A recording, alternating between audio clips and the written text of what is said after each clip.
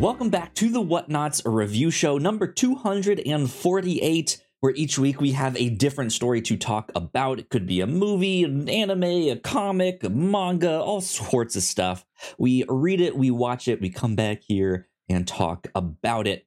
This week we will be talking about Arcane, League of Legends, but we'll get to that in just a sec. My name is Kyle Springer, and I am joined by Melissa Wilkinson. Melissa, how are you? Hello. I'm doing okay. How was your weekend, Ben, Kyle? It's been good. I went to go see John Wick for a second time. Did not get to go see it in 4DX, unfortunately. Man. It was weird. Where I live, they stopped all of the 4DX or like the 4DX equivalent showings on like Thursday afternoon. So like this entire weekend, just nothing. Like you had to go see the like regular version. So we did the like 21 and up thing where you could like go sit and eat and you know have all of your food there, which was still a blast. It was a lot of fun. John Wick 4, very, very good. Go watch it if you have not. We even have a spoiler cast. We do on all of that stuff. But Melissa, how has your weekend been? Fine, uneventful. Did a lot of laundry. Went to my parents' house. Watched my dad channel surf.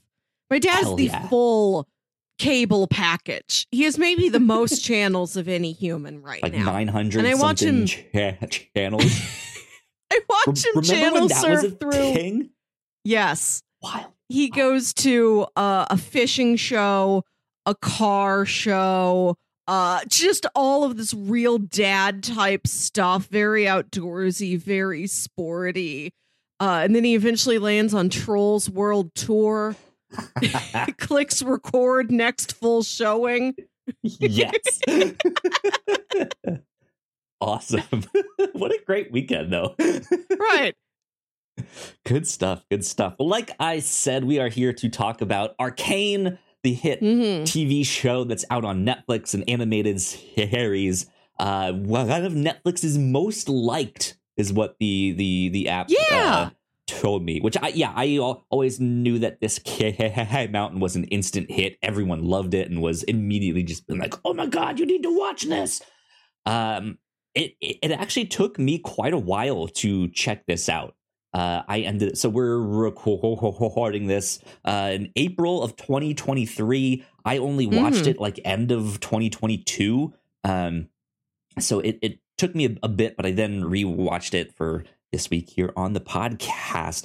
But I consider myself a gamer. I'm sitting here in my Xbox shirt, yes. Right? I know nothing about the game that this is based on, League of Legends. Not my kind of game, not my scene. I didn't know anything. And so I was very, very pleasantly surprised going into this, realizing, oh, I don't need to know anything about the game. I don't even need to know that this is based on a game, and you can still enjoy this. So that is neat. But I'm glad we're finally talking about it here on the show. Melissa. Yes. You self-admittedly not much of a gamer. Zero. Absolutely zero. We used to have a video game podcast here at the Whatnots. And even before that, I liked to do like, let me use Melissa as a magic 8-ball to do all of my like E3, rest in peace, my E3 predictions, all of that stuff. Like, hey, what do you think this will happen? And that was good. It was fun. But that was me just being like, hey, I know you know nothing. Let me just have you say yes or no. And that's it. You guys would throw a game at me when I would go on episodes of Crossplay. Like, Melissa, when do you think this game is coming out? And I'd just stutter and say, like, the fourth quarter 2023, and you guys would be like, oh no, and I'm like, first quarter 2023. I don't know what the correct answer is. That's the point. Stick it there. Yeah. And zero knowledge. Well, I know a lot of names. Sure. I know names. I have seen faces. I've walked past a GameStop in the mall. I know that much. Yeah. Congratulations. So what was your, I guess, experience with this Arcane show? Had you heard of it before? What were you thinking going into it? Where was your mindset? I had been told about it, but my brother told me about it, like various friends. I went on like a couple dates where guys were like, Arcane! But it was the thing where everybody just kept yelling adjectives at me, and they didn't add any specific information. They would just be like, it's incredible, it's amazing, it's so good. And they would only add further detail by adding further emphasis, like, it's incredible. And I'm like, that's not a fact. I don't know what this thing is. What are you talking about? And they never gave me any sort of specific, like, oh, Melissa, you would like this because it's like this other thing you like. So I was just being like, vaguely here's a little bit about the story to get you interested. I gotcha. So I knew it was very good. I trusted that it was very good. I knew that people did sincerely like it, but I was frustrated that people just kept vaguely impersonally yelling at me about it. That's great. But I thought, I guess eventually I got to give this thing a shot so I don't get yelled about it. Yeah, not yelled at, just sort of yelled towards. Just sort of like a big booming enthusiasm that people have. Now like, you can stand your ground and hold your own and be like, in fact, I have seen it. In fact, X, Y, and Z, I did a podcast on it more than you ever did, right? Probably, yes. But so you pitched it to me. I'm like, I have to take it. This has been out there. I have to. I feel like I'm doing a disservice to so many friends, brothers, acquaintances, random dates if I don't at least try it. But I don't think this was the best week for me to watch it. I'm like under a lot of stress at work. I'm hitting the gym. I'm honestly, I've got this real tight like weight loss goal. I had to watch this on my phone at the gym, which I know is not the best circumstances to watch this on a little screen propped up on a machine where I'm also watching like the calorie count and my heart rate. Nobody else is watching Arcane while also monitoring their heart rate. So I know I was distracted. I did enjoy the show. I enjoyed it more than I thought I would, but I don't think I enjoyed it as much as I was supposed to. I think it's just bad timing. That's okay. That's understandable. So I pitched a series of animated television shows based off of video games. And you picked Arcane. Immediately after I had watched this one, I was like, oh, I need to do like a things based on video games pitch here on the review show. So I'm glad we are finally getting to this. I really enjoy this show. Like I said, I know nothing about League of Legends. I'm more of like a first person story driven video game player, not an online PC, even though I have a PC that can probably handle it and do some stuff like that. I just not my scene. So let me at least mention a little bit more about the video game here. And this is how much of a fake gamer I truly am. I'm pulling up the Wikipedia page of League of Legends to even explain what it is, because I don't even know. I gotta say that after watching this show, I don't feel like I'm closer to understanding what League of Legends is or what you do in it. I watch it trying to figure out like who are the players? What do the players do?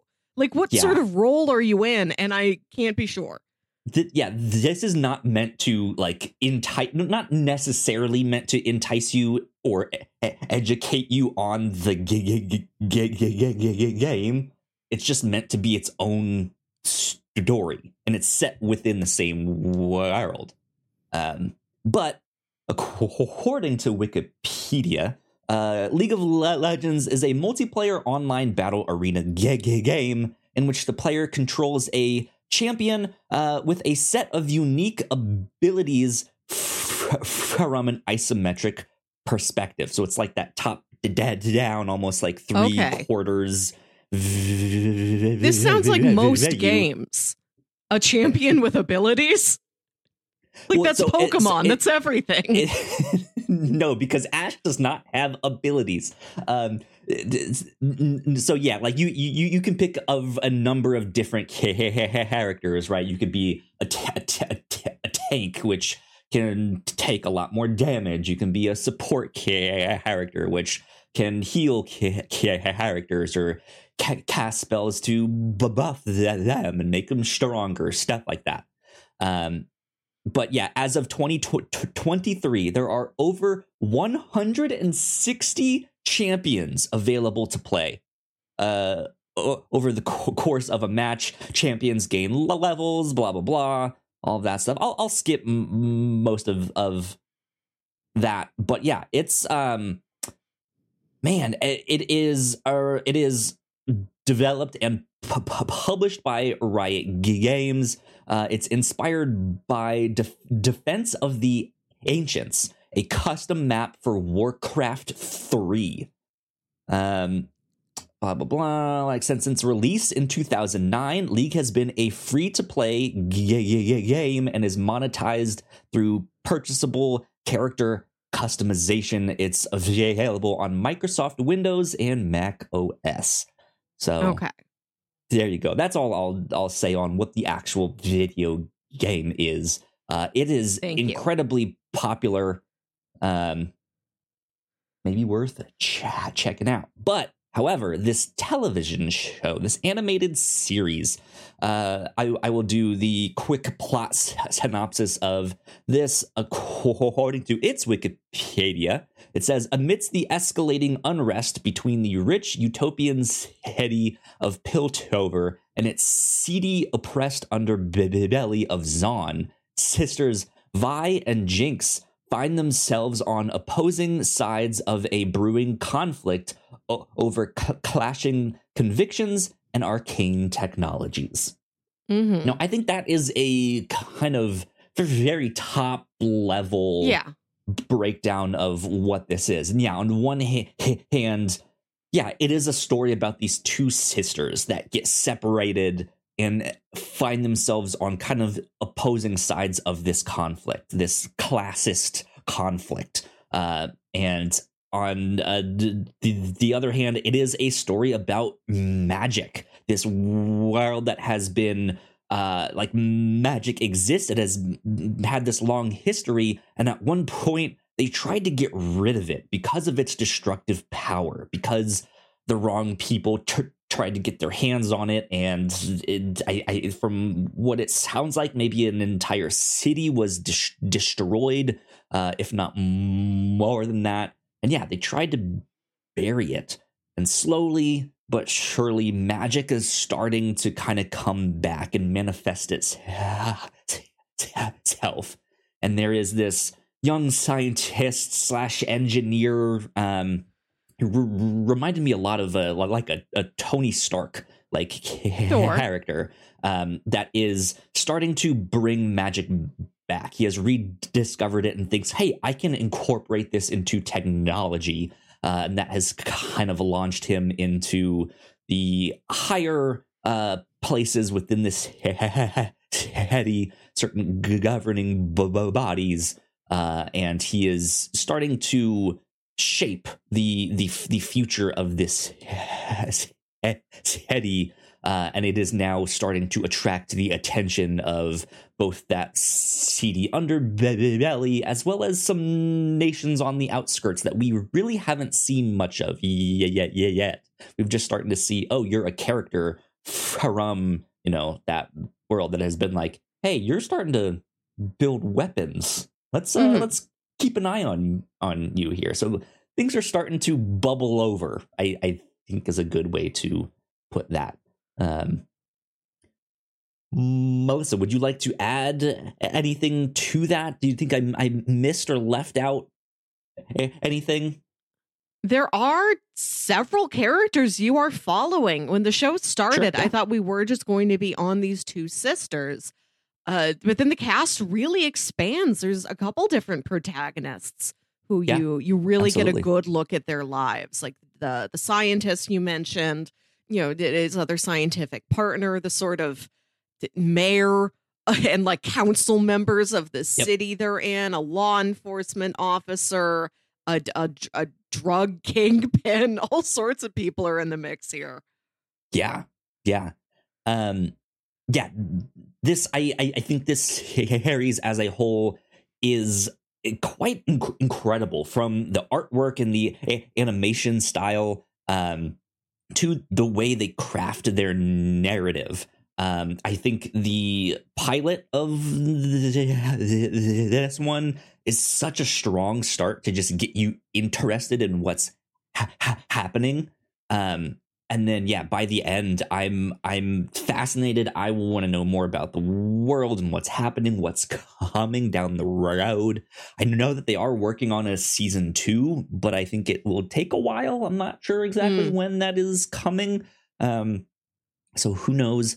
But the artwork reminded me a lot of it has this real like painterly style. At times it looks really like a 2D digital painting, and then at times it has these like this gorgeous sense of depth in there that it's just like, how did they do this?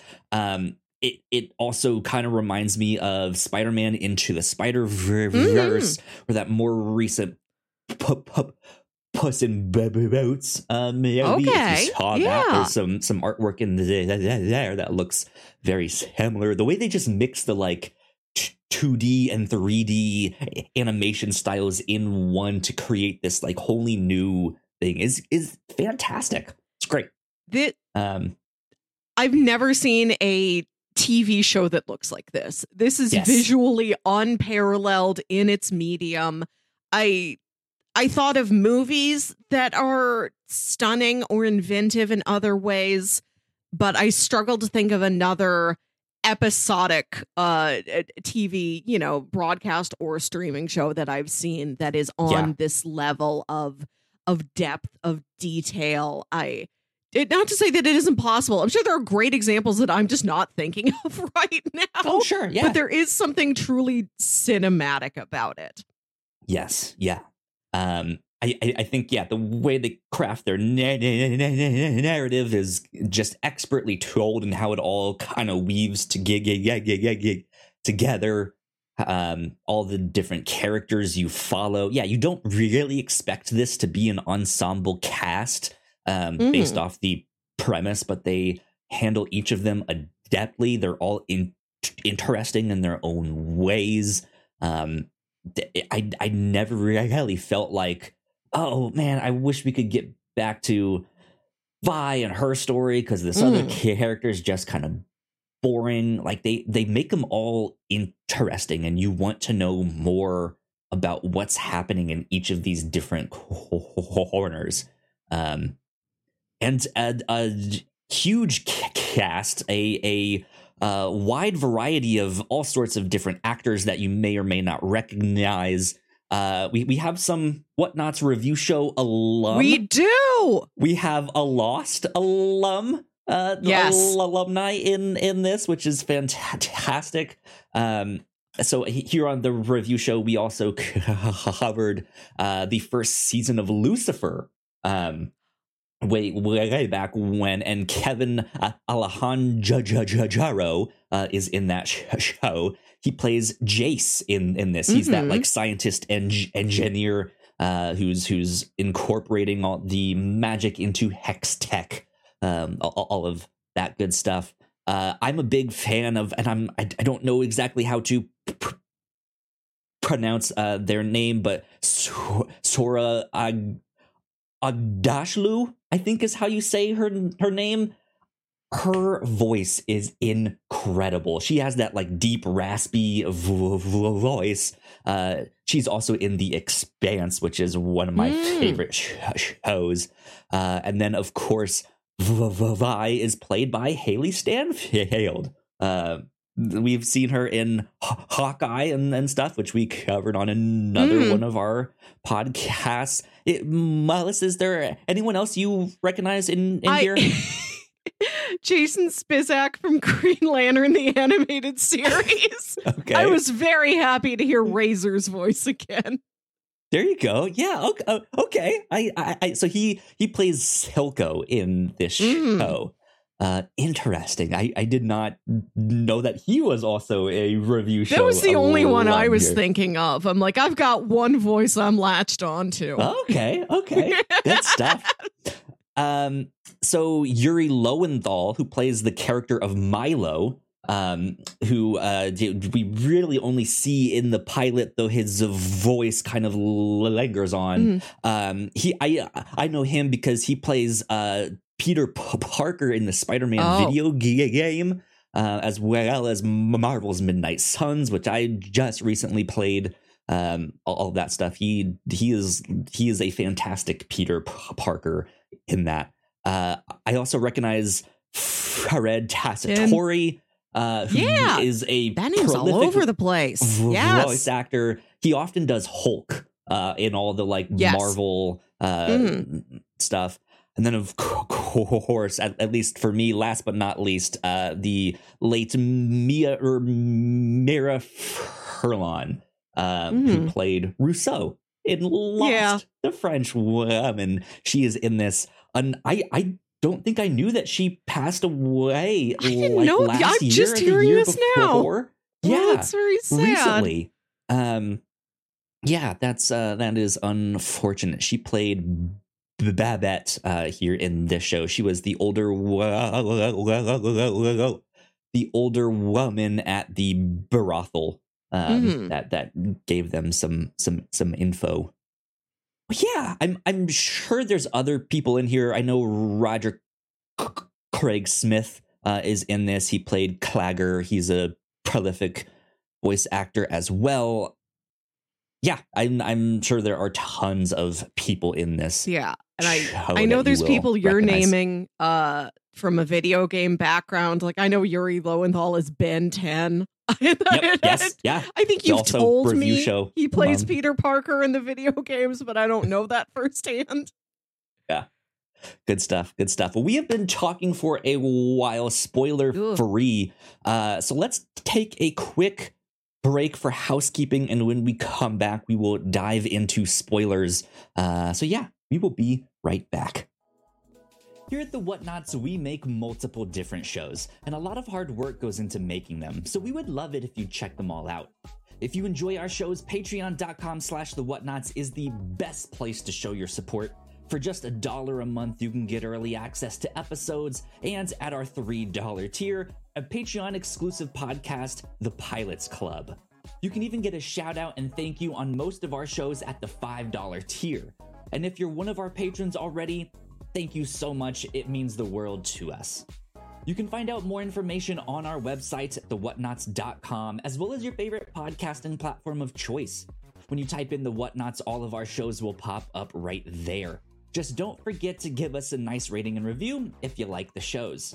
You can also find us on YouTube and Twitch for video versions of the shows, trailer reactions, and live streams. And lastly, we have merch. If you want to grab yourself a shirt or a hoodie or a mug or something else, head over to thewhatnots.com/store to pick up some merch today.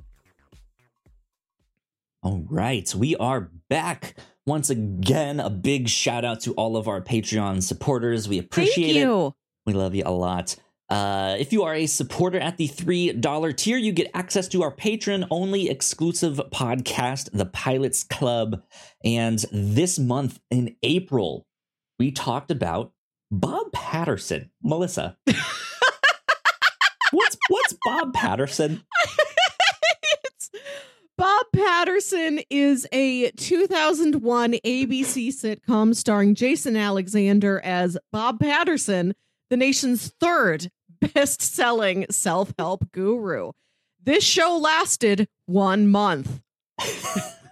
Which is, it's just so weird of a show. It lasted a single month. They only made 10 episodes. About half of them aired, and then they lost some of the ones that did not air. It's just a weird show altogether. Like 2.5 episodes are missing. So that means 25% of the entire series is just lost to time. Wild stuff. So if you want to hear us talk about that, that is what we are talking about on the Pilots Club. Right here on the review show, this past week, we finished up our coverage of the Fast and the Furious saga. We have watched all of them now. We're in the family. We brought the corn to the barbecue. Family. When you're here, you're family, right? That's what they say. Yeah, we had a blast watching all of those. Last week, we covered 7 through 9. Yeah, I cannot wait for Fast 10. It's gonna be a blast. So go check out our coverage of the Fast and the Furious. We have a few episodes on all of those. Over on the Captain's Log, man, we got to talk about all sorts of things. My life is in shambles. I've been lied to again. Luigi's Pizza is a lie. You guys will have to go find out what that means. But Melissa, you and I also talked about the villain experience that we truly deserve. We have Avengers Campus. Yeah. We have Star Wars Galaxy's Edge. I need like a Legion of Doom summer camp where I can have my own villain experience. So we got to discuss our thoughts on that. We talked about Six Flags having the classic Gotham City, you trip from a catwalk into a big vat. That's the number one comic book experience we want to live. Absolutely. But then over on the Reactor Core, I also already mentioned our John Wick 4 spoiler cast. If you guys would like to go check that out, it is up on podcast services and YouTube. Unfortunately, our video got corrupted on that one, so it's an audio only, even on YouTube. But it's out there if you guys want to check it out. And then immediately after this, Melissa, you and I are finally recording our reactions to the first 2 episodes of season 2 of Yellow Jackets. I'm super excited to talk about that. And it may or may not be the reason that I need this energy drink for today. It scared you. You stayed up all night shivering in fear. I would not in fear. My mind was racing. Theories, Melissa, theories. But yeah, you guys can go check out all of that stuff. That's housekeeping for this week, though. Let's get back to Arcane and start talking some spoilers. All right. Melissa, I know you said that your viewing experience may not have been the most ideal experience. The ideal experience, obviously, being watching it on your on your Shrek TV with a built-in VHS player. But only we can't all have that experience. So. Can I tell you real briefly right now that last night my roommate was telling me that she just rewatched Shrek and she's like, man, Shrek's still good. Shrek hits. It is. I'm going to watch the second one. I just found out there's a third one. I'm like, Mary, there are 4. I told her, like, Mary, there are 4 Shrek movies. She's like, what? No way. I'm like, 4 Shreks. 2 Puss in Boots. There's spin-offs, yeah. The short film that was the ride, the Shrek 4D experience at Universal Studios. Like, Mary, you don't know what you're in store for. That's amazing. That's amazing. That also kind of happened to my partner with Fast and the Furious. We were watching like the second or third one, and of course it had the like the viewers also watched, and it was like number 5. And she was like, man, they made 5 of these? I was like, with twice that 10 many. Is about twice to and be counting. Out. Yeah. Oh. Anyways, Arcane. Melissa, what stood out to you? What of your not so great viewing experience? What is something that was like, whoa, that's neat? Like I said, the visuals unquestionable. They are, no matter what mental frame you're in. Like, I've needed to learn a lot of new processes and documentation and things at work, so my brain already feels real crowded. And when I turn on a show that's like a high fantasy show with so much lore in it, like I'm already at a threshold. Like, I know I am not going to be able to retain this information they're giving to me. But anyone at any time can look at this thing and be astounded. Like, particularly Absolutely. as the season goes on, like the way Jinx sees that, like the way the footage around her just like glitches and breaks, and it's so scratchy. Like, it turns from this painterly style into like scratch board art. Yeah. It's really outstanding. The use of metaphors in this thing, to the point where, like, when you watch Mitchell's versus the Machines and like those little like stickers pop up on screen where a character's excited, and then there's like a little GIF almost stuck on the screen of like some little cartoon dancing, like, oh, this is a metaphor, this is a visual presentation. Like, that didn't really happen. But sometimes Jinx would like glitch from like one part of the screen to another, and I did stop and question, like, can she really do that? Did that just happen? Can she like break time and move that fast? Because I don't know the rules of this world. Maybe she can.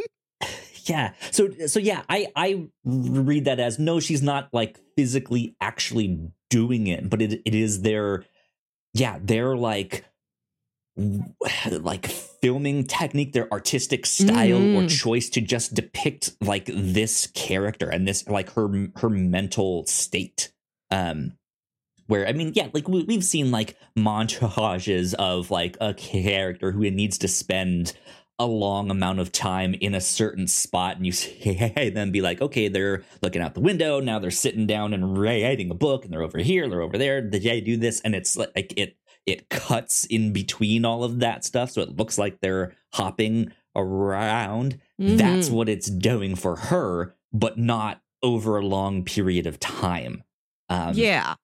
Yeah, and that's really, really neat. And you said that you don't know if you could like name another like animated series that has like this high production value. I don't know if I could name any kind of live action show that does anything similar to, like, what if we had a like, and not to be the like scratchy stuff, like all of that stuff you've seen, but this idea of this character almost glitching out to the point where it's like the way she's depicted on screen is more so a metaphor for her mental state, and not like a physical ability or power. I was 90% sure that's what it was, but still, I'm like, I have to watch this thing on a tiny phone screen at the gym. Like, I might have looked away at the wrong time. I know I'm not getting 100% of this. Like, she has her like clock stoppers. Right. Watch. Like, I left a little space for maybe I missed something, and she genuinely can move very fast. It's like, I don't know everything that's going on. Maybe that's true. Yeah. I think that stuff is really, really neat. Even in moments where I feel like it gets a little cheesy with how much metaphor they're putting on, it's still just visually stunning. It's still just, man, this is great. Like there's a moment where, like, I think it's the moment she lights the smoke flare. And the like sparks are falling and she's holding it up, but it's also like the camera's spinning around her and the music ramps up, and it's this real like mournful, sorrowful like piece that is playing in the background, and then you see the like spirits or like the corpses of Milo and Clegger like behind her, just like lighting on her in this like operatic, just like, oh, why, it's kind of cheesy, but it like, man, it's gorgeous, it's beautiful, and it works. It's just there's it's so good. This Plus, is it's good. It's incredible. It's amazing. It's so good. I know. Stop yelling. I did it. This is the episode of the podcast where you're going to know everybody's names and I'm not. I knew their little friends as Chubby Kid and Eyebrow Kid. It's essentially that's kind of all you need to know. They're characters, but they're also kind of non-characters in the sense that they're only there in the first 3 episodes and then they die. But they do this thing where their voices, their spirit, like Powder, aka Jinx, is still dealing with them. She found herself unfortunately responsible for her death, and she didn't immediately know. And when she found out, she was devastated, and so she has this like the specters of them, right, still like talking in their in her head, and she talks with them, which is also I know that's been a narrative thing in a number of movies or animated shows and stuff like that. But also, if you've played the Batman Arkham games, there's one of them. It's Arkham City, I believe, is the one. No, because that's Arkham. It's fuck. I should know this. I can't help you here. It's I know. But yeah, there's one of the Arkham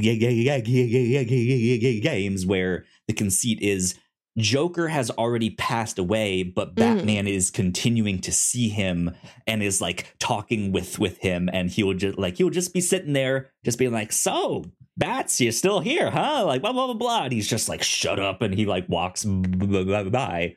I think it's very lovely and polite and respectful that you say passed away, but in that context it sounds like Batman didn't kill Joker. Nobody killed Joker. He just like quietly had a heart attack in his sleep, and now poisoned Batman himself. has to live thinking of battles he was sick and poisoned himself, and kind of died, like Batman couldn't save him. Something like that. I don't really remember exactly. I just thought it was funny, the idea of the number one supervillain in comics, like nobody takes him out, just natural causes. That might be an interesting story for Batman too, because that is the thing for Superman. Like for when Pa Kent dies. It's not supposed to be like it was in Man of Steel, where it's this natural disaster where another he has the thing powers people to go yell save at me. him, right? But it is this like, oh, he had a heart attack. Superman literally cannot do anything about that. So yeah, but I don't know if anybody could. Maybe Hank Pym could shrink himself down real small, go inside somebody's heart, do something. I don't know.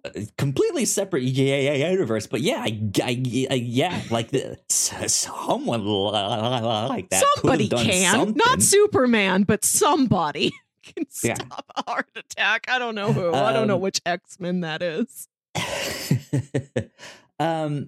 But yeah, like I like what they're doing with Powder, with Jinx. This idea that she is this younger character, just wants to help, just wants to be involved, and ends up just unfortunately causing the death of the people that she loves and wants to hang out with and be with and stuff like that. And it ruins her. She's a mess, and it immediately is just berated, just like, you are a Jinx, like, and then abandoned and then one of the antagonists of the show, Silco, just kind of picks her up, takes her under his wing, and he ends up becoming this like father figure for her. In this like weird, not Stockholm syndrome, but like Stockholm adjacent, where he is this father figure for her, and she likes that and accepts it, and like has an affection for him. The whole thing is wild, because in some cases think of her more as a Joker like character when she is just causing chaos, wreaking havoc when she's older, but also is kind of the Harley Quinn kind of character too, where she does kind of have this Stockholm syndrome thing for Silco. But I don't know. I like her character a lot. She's fantastic. I know the show is packed with nuance, and I wasn't able to get all of it, but I can see it in things like Silco does love Jinx in a way. Like it's not a great healthy relationship, but there's nothing there. Like there's enough that makes it really interesting. There is a sincere love between the two of them, just muddled with it's so many other troublesome things. And the show's good at really tiny, subtle, like facial movements, but also really raw emotion. Like the scene when young Jinx and when young Powder like learns that she inadvertently killed her friends, like her sister's screaming at her, like, you're right, you're a Jinx. I don't want to see you. Like, don't follow me around anymore. Like, it's rough to watch this like little girl who's animated, I don't want to say like they don't really, it's stylized enough they don't really look like real people, but there's something so relatable about everybody's faces. Like they're so dynamic, they're so expressive. You look at these cute little kids and you do feel a care for them. To watch her just go through all of that, just screaming, like punching things in her room, like snot coming out of her nose. Like it's so, it's very raw. Like I wasn't expecting it to go quite that hard. Yeah. That was one of the things that I found myself thinking the first time that I watched it too. Because like, again, same thing for everyone being like, it's good, it's great, watch it. And I finally did, like, I went in with high expectations. And the end of that first episode, I was like, oh yeah, holy shit, like this is great. But then the first 3 episodes are interesting because you can kind of watch them as a movie. Like those 3 tell a complete story. And then those threads continue as the show continues, but you don't get like episode 4 through 6 is also another movie. And then, you know, the last arc is also like, it does the initial movie and then kind of treats it more like a show going forward. So it's interesting. But yeah, by the end of that third one, the end of that like initial arc, it like, it's amazing how much of an emotional gut punch they can put in that. And then stuff that they continue to do down the road with all of these different characters and seeing where they end up. And even when you see the younger version of Echo, when after Vander dies and he's crying, just being like, I saw the whole thing. And then when you see him later on, and just where he is, it is this like emotional, just like, yes, he's still here, he's still doing his thing. Like they're like, as much as there are those like super raw, intense, emotional like downbeats that you are sad, that you are just like, oh, this is heart breaking. There are these moments that are also just as high, just being like, this is cool, or like, oh yeah, he's still here, like, yes, this is awesome. Like the way they can weave the emotion in their stories is fantastic. And it's interesting because I'm also someone who likes a lot of world building, and I feel like this show both does it and does not at the same time. It teases you and gives you enough to look at without being like, okay, but she's from this other civilization over here, and here's what their people are like. We'll show you that steady next episode, like all that stuff. And I think usually I would be like, tell me more. I want to know more. This is not enough. But I think they do this really adeptly. What do you think? I was kind of overwhelmed by how much was going on at the beginning, just in that, oh, this truly is high fantasy. Like, there aren't going to be a lot of things I recognize. Like, not even like, it's always funny when a fantasy story has got some contemporary Earth names like Caitlin, and then also like made up fantasy names where you kind of wish you had more names you've already heard of to kind of make it easier on yourself to remember things about people, but also they really stick out when you do get normal names in a fantasy world. But there was a lot I was trying to follow, and at one point you go to like a party or something, but you see somebody with like ram horns. I'm like, hold on. Yeah. I thought we were dealing with just humans. There's other creatures. There's other beings. There's other creatures and species. There's those like cat-like people that we see a couple of. There's I guess all the people in Zon also have like a bunch of body modifications and stuff like that. I do want to say also, I think it's funny that the big fancy high class city is named Piltover, which sounds like a rinky dink little village name. Like, the name of the city doesn't sound like what the city is. Piltover, the city of progress. Right. This sounds like the little place you go on a Dungeons and Dragons journey that's like a tavern and a stable and like one stand selling fruits. And you're like, we got to go like to pick up our gold coins here. And then we were just on our way unless brigands come for us. Like, it sounds so small. It sounds like a little tiny dot in a fantasy book map. And then the Undercity is called Zon, which sounds so much bigger and imposing.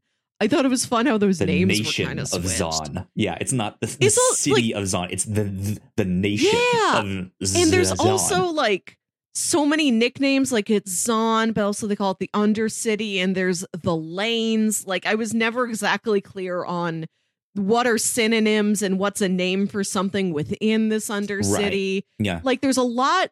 I respect everything this show does. I think I just came to it in a space where it's like, I don't have the capacity to learn very much right now. I have to learn a lot for my job and the life I have, and not for this 9-hour show I have to watch for leisure. Right. I didn't want to work this much for leisure this week. Some weeks used to have a week like that. I think that's where maybe if you're more familiar with the video game and the lore of that, you will know a little bit more about the creatures or the other cities or civilizations that are out there, as well as, like, what do you mean by the lanes exactly? You guys are like bowling champions? What's happening here? But like it feels like there's enough to tease you, there's enough to inform you, but it still focuses you in on this story. Like, as much as I want to know more. I also feel very satisfied because there is a lot to chew on. One of my favorite minor characters, just visually. I don't feel like I knew very much about her as a person by the end of the season. Is it the crow lady? With No, it's the woman on the council who has like the clock around her neck. She's got, you picture like the big like Elizabethan ruff that like queens would wear, but instead she has these like concentric circles of these just like ticking gears around her neck. Like, she's surrounded by clockwork, and you see it. She's never without it, but it's never clear. Like, is this medical? Is this fashion? Is this like a cultural symbol of something? What exactly is it? I love it. I just have no clue as to what it could be. Right. It seems like a mix between, that big like ruffle thing you would see in like a Victorian, which the show also has a lot of like Victorian England, like fashion and style mixed in with this, which I love. This show was out for a year before, after yelling a bunch of adjectives, somebody finally told me a nugget of truth, and they're like, it's steampunk. I'm like, oh, nobody's told me it's steampunk. They just said, great, amazing, incredible, etc. Yeah, like maybe that like clockwork lady like is the most steampunk in this, but it's not steampunk. There is some literal steam. There are punks and there's some steam. They're both there. Maybe not always together. Like that thing might be partly fashion, like that ruffle thing you mentioned. It also might be like those African tribes that do those like rings, those neck rings, or the big like hoop, not hoop, but like the big like plug earrings, or the lip things. I'm not sure what those are called. But yeah, it might be something akin to that, like the number of years you have implies a certain status or power, something like that. That was fascinating. On the flip side of that same coin, the like council for the Undercity, there was that crow like lady who was very tall and lanky and had the like bird feathers around her neck with it looked like an oxygen tube going up to her nose, but it's like bright glowing green, just like injecting the Mountain Dew right into her slime. Right. Yeah. I love the guy with the too. I love the Baron Underbite guy who's got the metal jaw, and the animation on that character is so detailed. Like it really works like it is a static metal jaw. You can tell there's like extra effort put in on that character's like lip movements and things, because he's only got one lip. Yeah.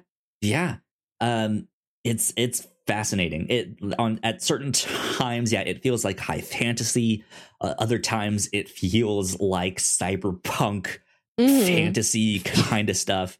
Feels like stuff like Victorian England. Yeah, or something like The Warriors, where you've got just all these different gangs that have got these different aesthetics to them. Absolutely. The character designs as a whole, incredible. Everybody looks so cool, so dynamic. Like from the Undercity, like very sort of punk Mad Maxy dystopian designs, to Mel, the like regent of the city, who's all beautiful and has like sparkles on her cheeks, is wearing gold gowns, glitter. I love that the equivalent of a policewoman's uniform has got the delicate little like neck ruffle on it, like it's a full blouse they're wearing. Across the spectrum, everybody looks so cool. It's the one thing that kind of bugged me, or the one thing that I kept questioning, is for as sickly as he is, Victor still has a perfect head of hair. That's the one part of his body that's thriving. His brain and his hair. He's so smart. The brain power leaches into his hair, and that's why his hair is so good. Hair technology in Piltover is outstanding. Rogaine has like taken over. I don't even know what's out there. Keeps is one of the ones that I hear are all right. He main export is some Keeps. Podcast fan, right? He's like, this podcast. Oh, he's a podcast guy for sure. Right? Male pattern baldness affects everyone. I mean, it really worked on that little elf guy who was chairman of the board. I loved him. Again, he's just like a creature. I don't know what he is. I don't know if we ever see another one of him. Well, that's the thing. He has what I don't know if I can quite call a pet, because they look so similar that I'm that like, might be his cousin. We don't know. Might be his wife or like his attendee. Like, I don't know. Like, they look so, like, you've heard the thing, like sometimes like you look like your pet or like you look like your dog. It truly is that. They look exactly the same, but he never speaks to it.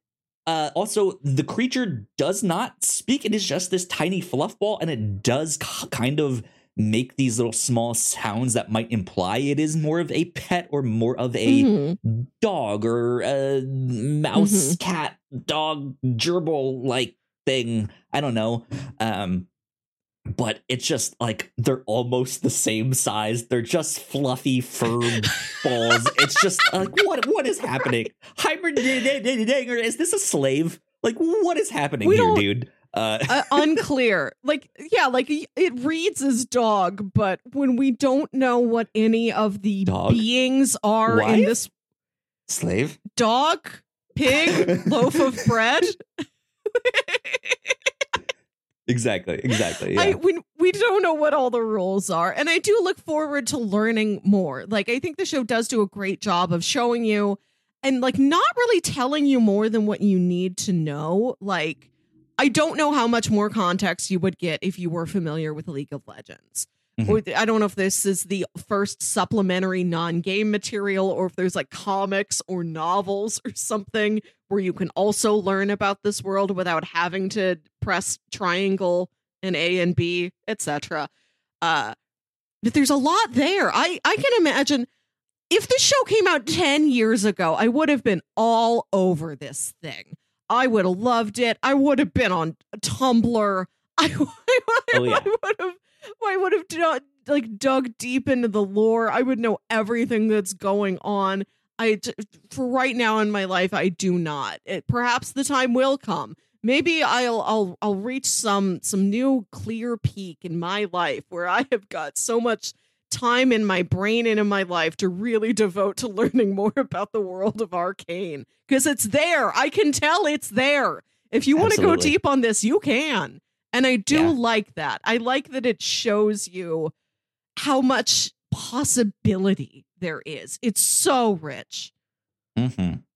Speaking of possibility, what did you think about all the hex tech stuff, all the magic that is actually in this? I think it's interesting that it is mechanical, technological magic. Like, there's engineers doing this. There's not a wizard. There's not a spell book. There's not a wand. There's not a crystal ball.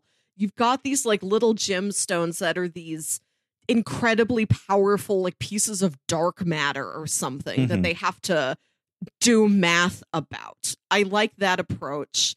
And I like how very sincerely Jason Victor, like, we want to see what good this can do for the people. And they keep relatively clear heads about it. Like they don't get as misled as you could imagine they would have in another show, in another story. And there is a lot of tension between them, even as they continue their research. But yeah, it's not like top 10 anime betrayals of all time. There is some like, I wish you hadn't have done that, or like, why are you experimenting by yourself? Like, I thought we were partners, but yeah, it's a good relationship, I think. I like the two of them together a lot. I like that even though Jace becomes like the face of this new hex tech movement, like, he always wants Victor to be there right by his side. Like, it's not that the council were like, oh, he's all sickly. He has that cane. He's not a good public image. Just Jace. Only Jace goes out there. Like, Jace always invites Victor, and Victor's like, oh, no, I'm okay. I want to stand back here. You go out on stage. You know, I look forward to watching you speak. Like, he hasn't taken himself, like, he took himself out of the spotlight purposefully. He's like, I would just devote time to the research, devote time to my health. Like, they are very loyal to each other. I like when Victor gets sick and Jace has spent the whole night like boning the regent in this like It goes immediately into like beautiful metaphorical like sex cosmos. I'm not clear on exactly where in physical space they are. I don't know if they're in a bedroom. I don't know if they're on a balcony. I don't know if other people can see them doing that. But they just have a great night they're together. in the Shrek TV. That's where they are, in the Shrek TV. What if we kissed in the Shrek TV? But like he leaves her the next morning because he found out, oh no, my business partner, my best friend, he's sick. I have to go to him. I have to be there when he wakes up. And like that's not anything that really causes any animosity between him and Mel. She kind of understands it. Like there's I like how good that friendship is between the two of them, how very caring he is for Victor. So I described Jace as like a Tony Stark like figure, but the relationship that Jace and Victor have is almost like a what if Reed Richards and Victor Von Doom had a better relationship and didn't split. I'm a big comic book nerd, as you can tell by all my comic references. But yeah, like I like that. I like that.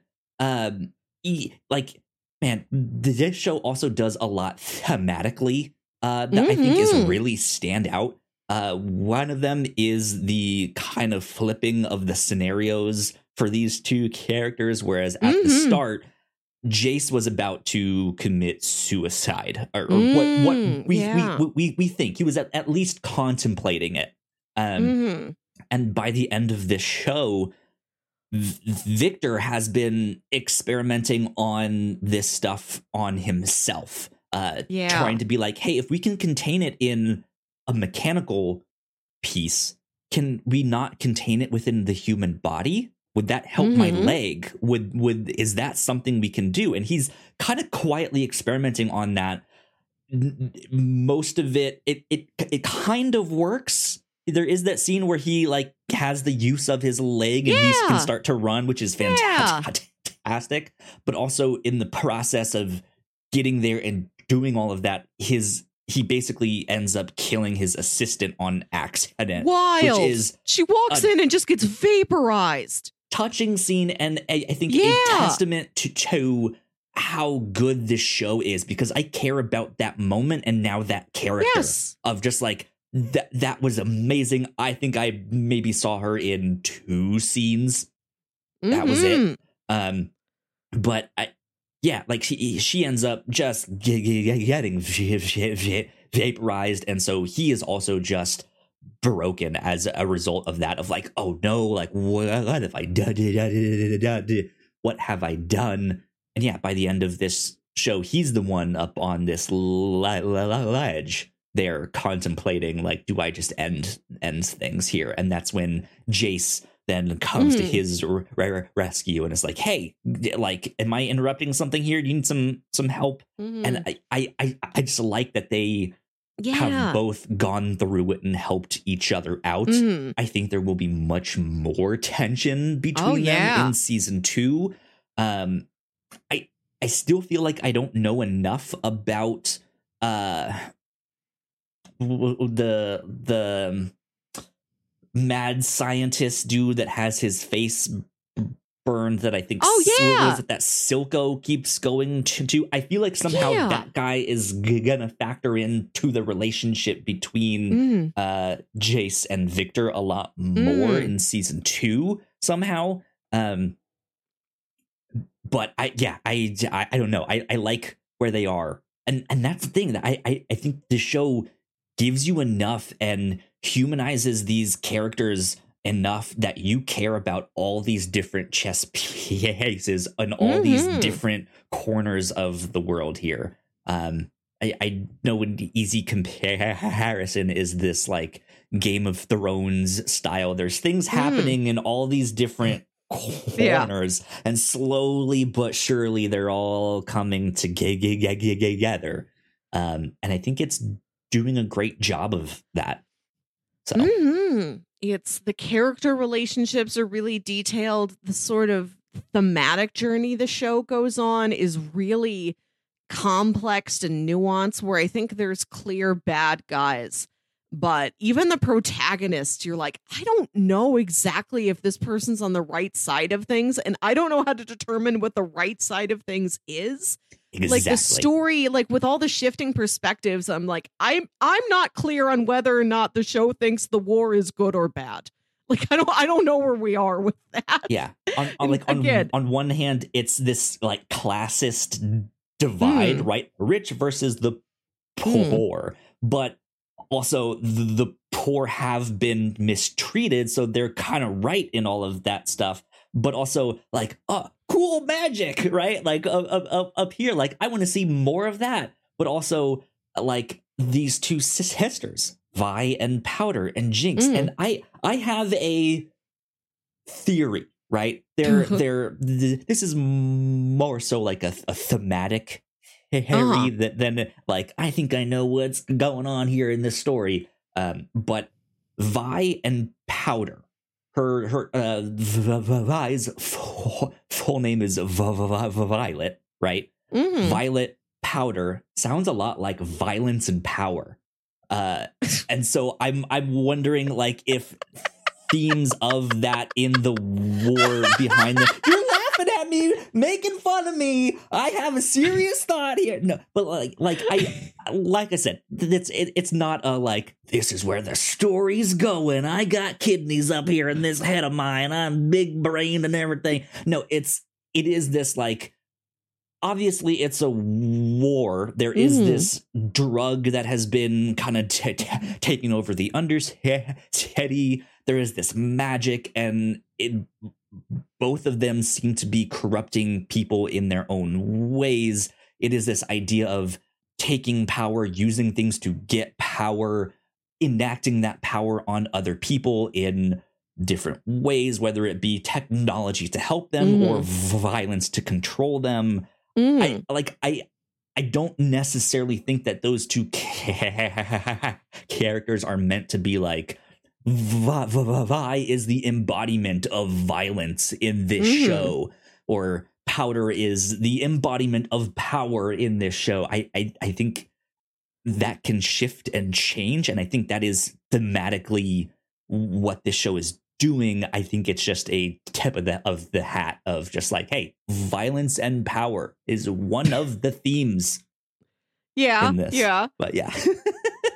One of the really striking scenes is when Vi goes to Jace and says, do you really want to help fix things? Because Silco's like never going to listen to diplomatic reasoning. Like you have to destroy his power system. The hold he has over the Undercity is that he's got everybody hooked on these drugs. If we destroy his drug manufacturing plant, then all these citizens are going to turn against him, and this is going to make things way easier for us. So he's like, okay, that's the best option I've heard. Let's go in there, like guns a-blazing, and like all the workers are in these sort of big suits, and they like all of a sudden the suit is just gone. I don't know if they like magically like blasted it off of him or if this was an artistic cut or what. But you see that when fighting one of these workers, like the body tumbles to the ground and it's a kid. It's like a 10-year-old who's been responsible for manufacturing these drugs. And they look around and all of the workers are kids. And Jace is like, this is over. I'm not doing this. And Vi was I know. Of course it's all kids. Like who else was he going to get to do it? This is still the best option. What, you're upset about killing one kid? How many more kids are going to die if he keeps manufacturing these drugs, keeps his hold over the city? And he's like, I am not murdering children. I'm going back upstairs. I'm going to figure out another solution.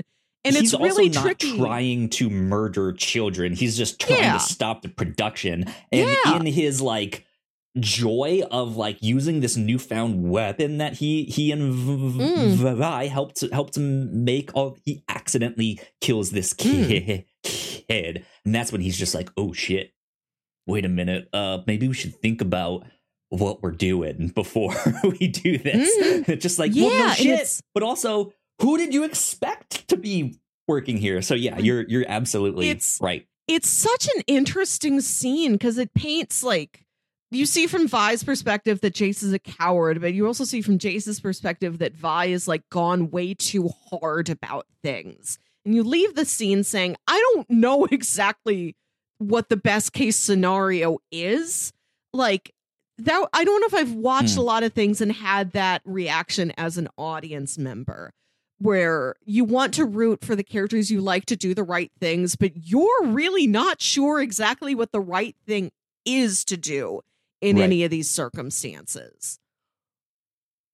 Let me see. Yeah, it's a lot of like moral gray area stuff. It's shifting and changing hands and just like who's going to be on what side. Because it's interesting that Vi is from the Undercity, is very much against the things that that Piltover is kind of doing or stands for,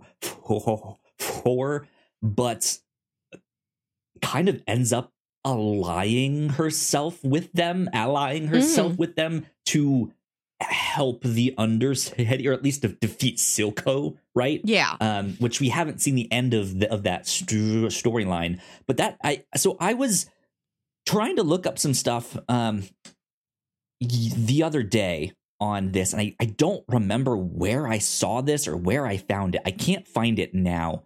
Oh, wait, here. So this is Vi's Wikipedia page.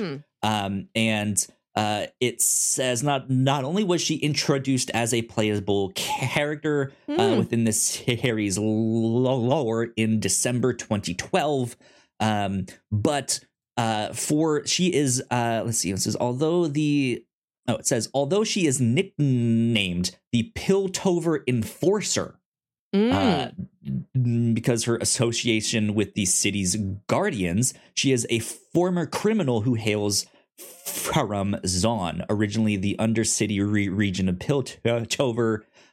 She's the arch enemy as well as elder sister of the terrorist Jinx.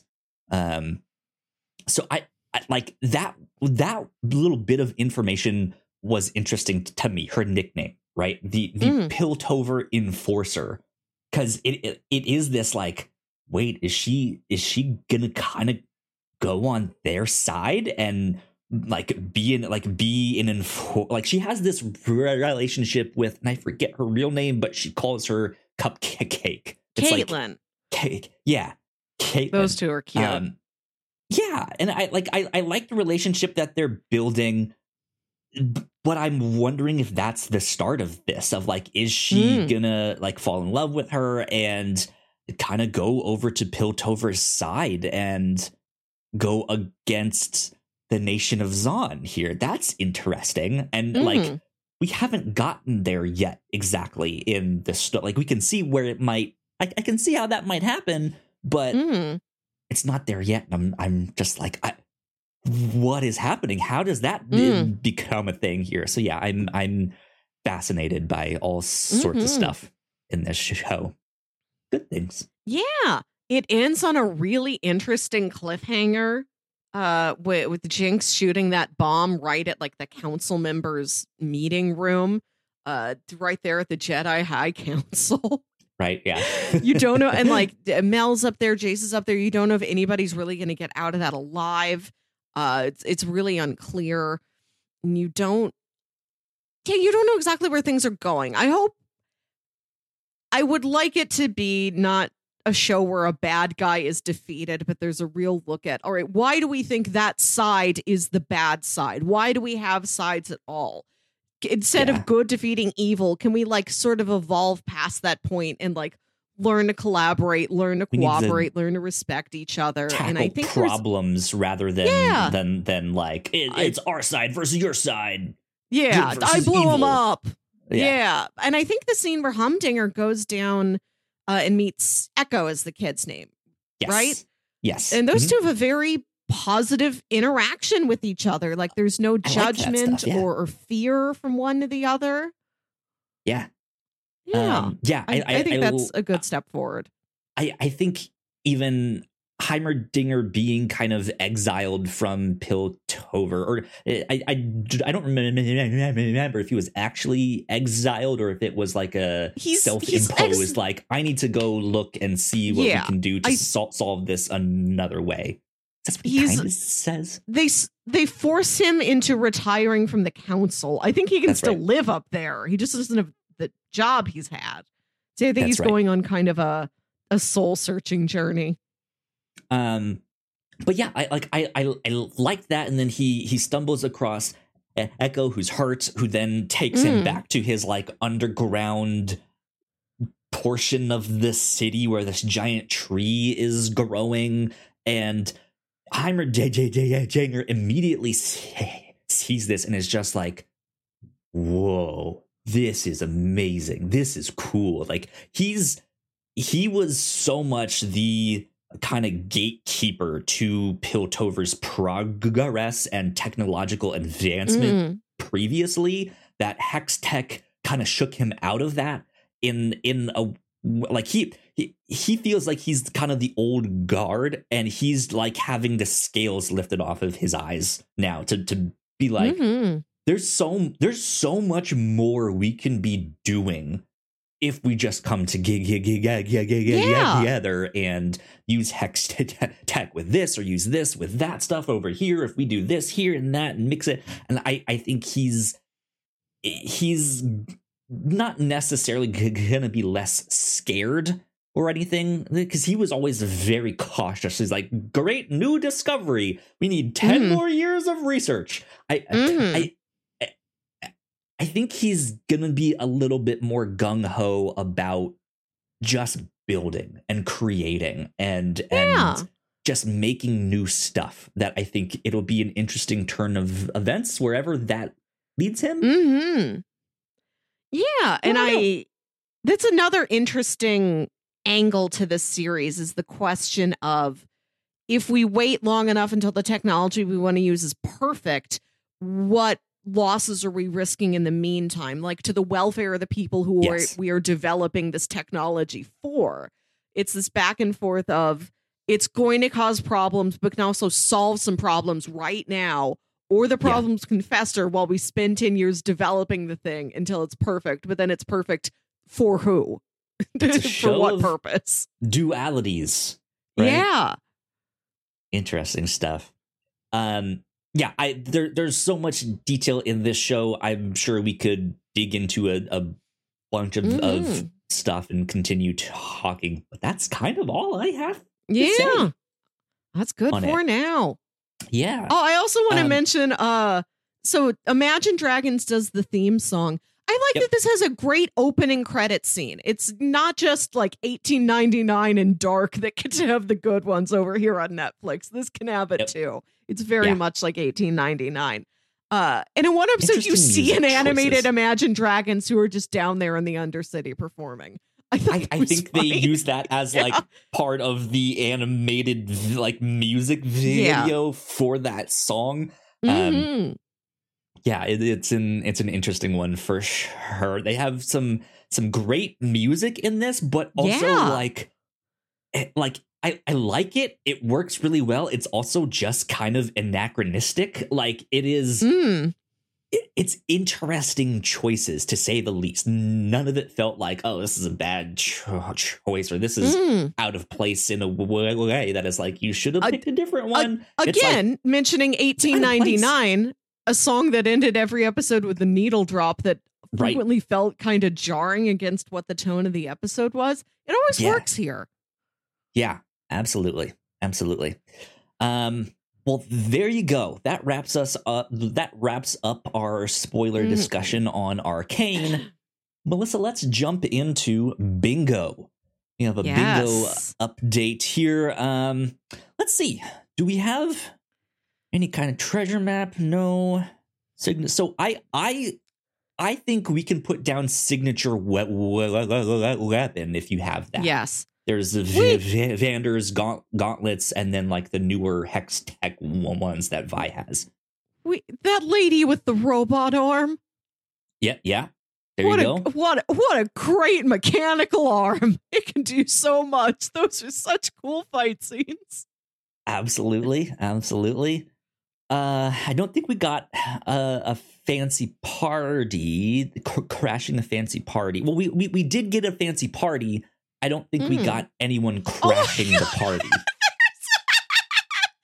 There's one of the scenes that did kind of lock me into, okay, I'm on board with this show, is right after Jace is appointed to the council and Mel takes him to some sort of performance, and she points out all the other council members in their boxes and tells them, like, these two fight with each other all the time, but they both like the same, like, illicit banned alcohol, so they're friends on that front. And like, if we close the hex gates, then they're not going to be able to import that alcohol, so then those guys are going to hate you. But just the fact of I am having a conversation with this young protege I'm trying to mold while a performance happens really reminded me of Revenge of the Sith. Yeah. That is a great, like, political scene in the sense of, like, hey, you just did this thing which is actually net positive, but politically speaking, like, you're now the villain of the show here. So you need to do some schmoozing to get in good with these people. You need to know their weak spots, right? Those guys, they do this. Those guys, they do that, right? Great stuff.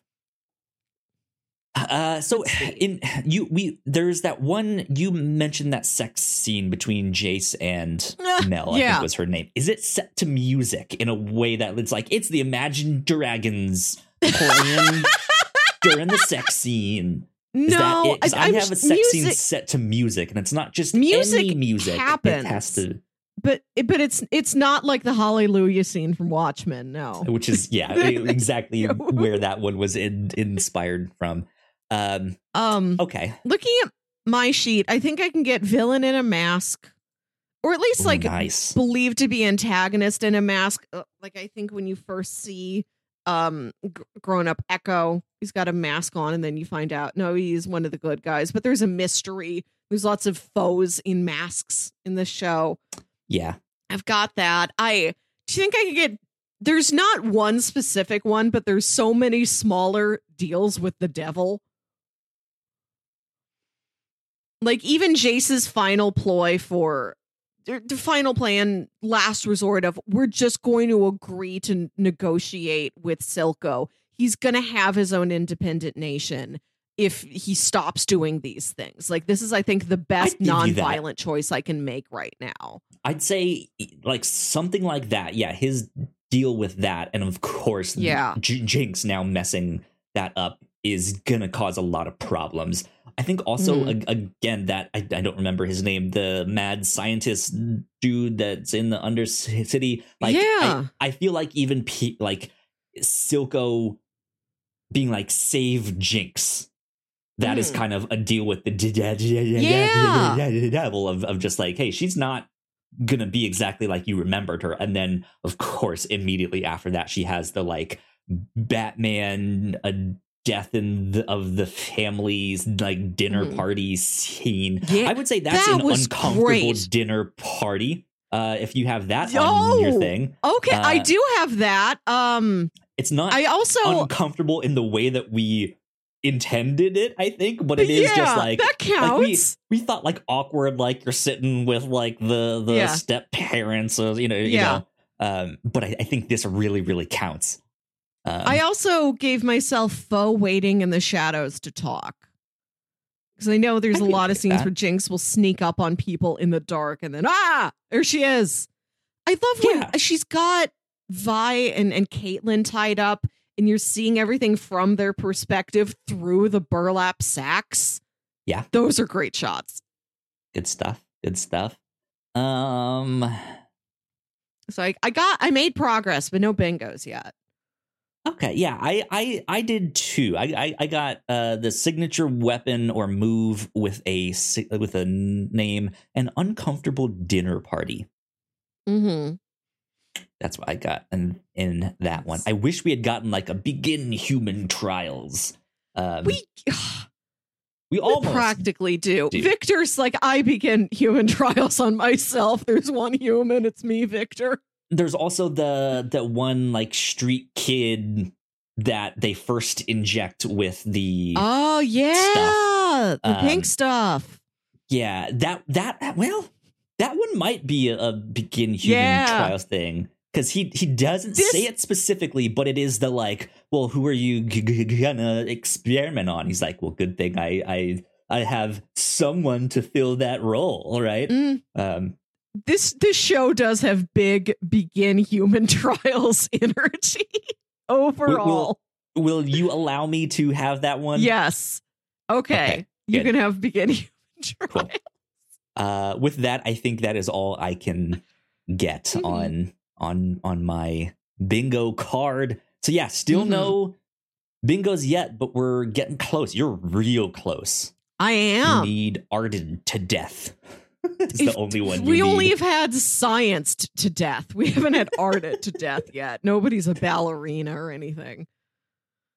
Good stuff. Well, that's our bingo update for this week. Melissa, let's move on to recommendations. If people enjoyed this, what else might they like? Upon first hearing about the show, especially once somebody finally gave me the fact of it's kind of steampunk, I've been imagining something like Legend of Korra. Okay, sure. Oh, yeah. Which I think Legend of Korra is a bit more teen-centric. Right. Yeah. It's very like teen emotions, coming of age in a way that the show isn't as much. But also still a kid's cartoon. Yeah. You know? Yeah. It's when I picture like the sport bending, the pro bending that they do in that show, I think that's what I thought this show would have, because I know it's based on a video game and I can only imagine what that video game was. It's also like really excellent, like character design, production values, beautiful big city.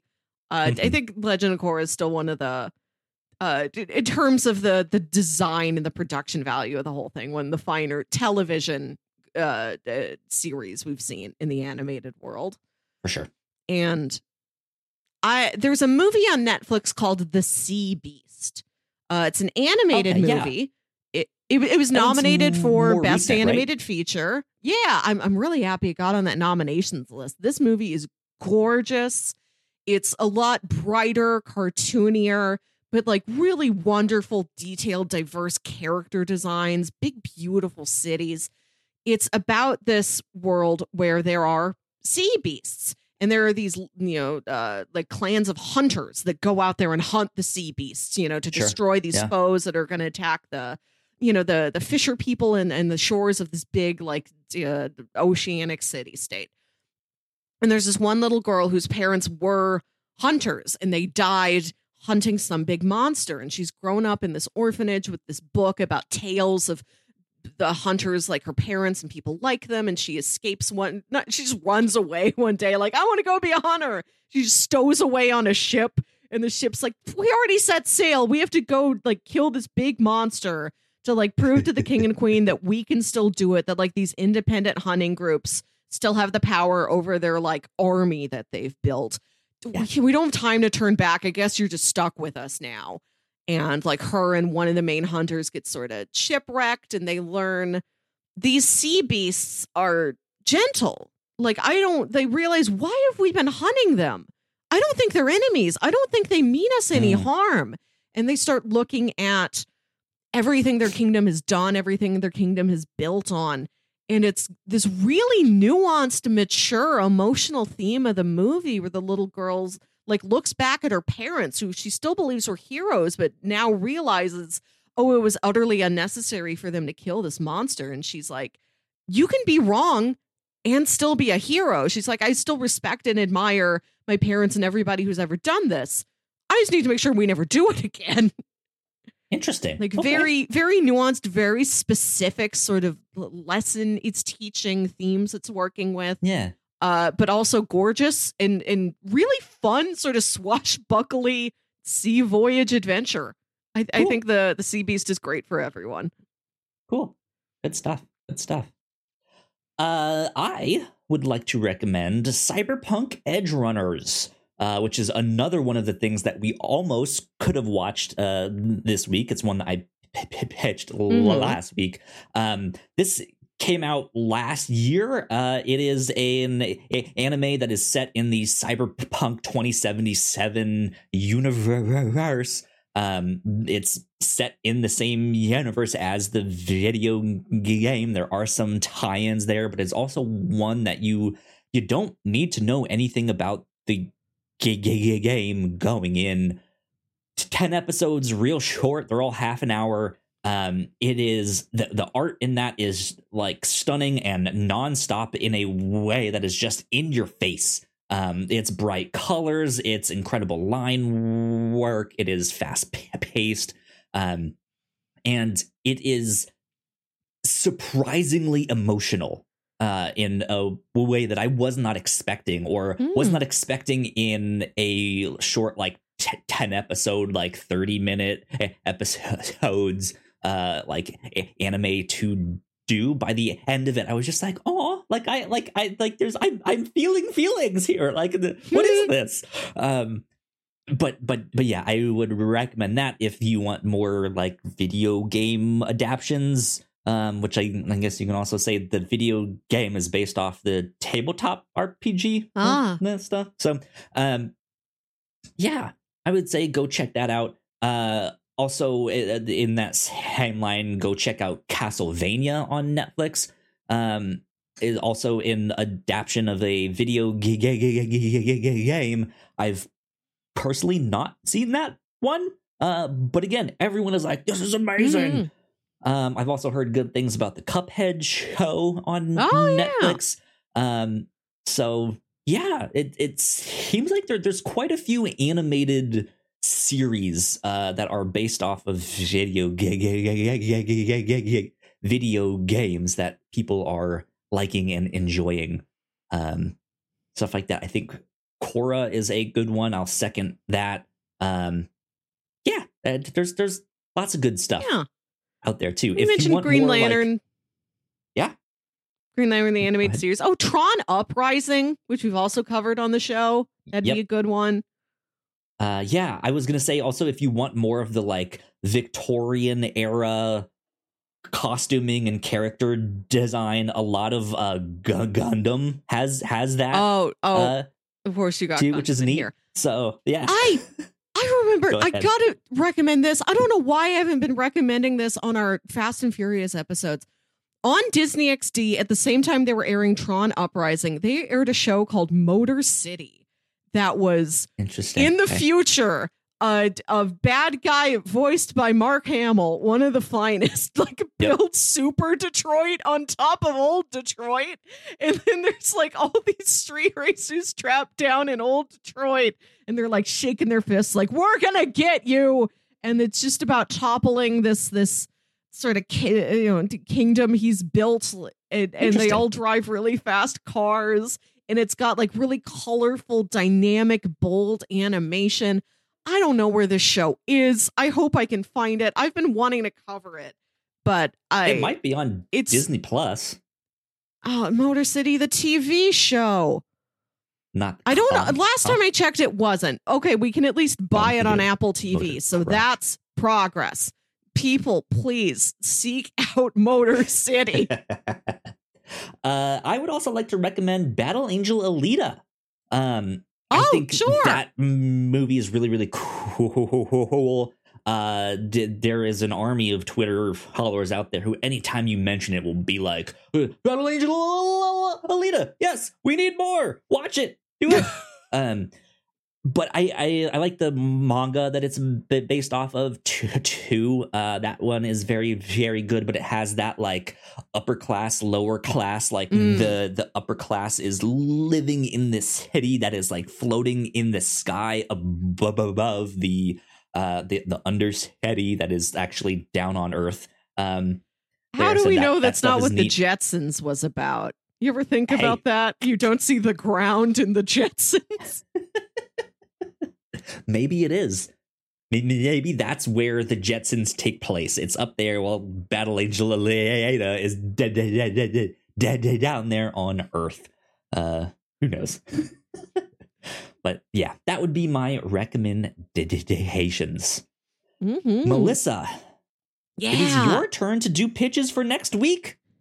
Yes, big surprise, am keeping on the video game theme.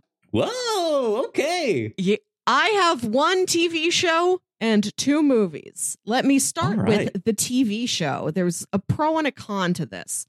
The TV show is Players. This premiered on Paramount Plus last year. Okay. This is a live action mockumentary style show. To win the championship, a professional League of Legends team needs their young rookie and their veteran to put their egos aside to work together to prove themselves on the world stage. That's the little blurb from the sidebar in Google, and here is an excerpt from a Polygon article about the show. This is about a fictional League of Legends esports team called Fugitive Gaming. Though it's a satire of sports docuseries like The Last Dance and Formula One Drive to Survive. Great show. Players works hard to capture what makes esports special, and it mostly succeeds. The specifics of League of Legends may seem daunting for those who've never encountered the game before, but at the core of all that is an affecting sports drama that knows exactly what it wants to be. A funny, loving, sometimes gross homage to the everythingness of professional gaming. Interesting. Okay. So I think this show would be a great follow-up to Arcane. Yeah. Also, the mockumentary style, an interesting follow-up to Angeline, which we covered a couple weeks ago. Yep. But here's the caveat. It premiered on Paramount Plus. It is no longer there. It's still available, but only available for purchase. We would have to spend $2. We'd have to spend $20 to get the 10 episodes through Prime or Apple TV Plus, Google Play, Vudu. So there would be cost to this, but a very interesting follow-up. And I've heard very good things about this show. I think it would be an interesting one for us to tackle. So, Players, that's pitch number 1. Okay. Pitch number 2, a movie I have pitched to you before, because it is a sincere personal favorite of mine. This is the most video game knowledge I know. It is Disney's Wreck-It Ralph. I thought so. Yep.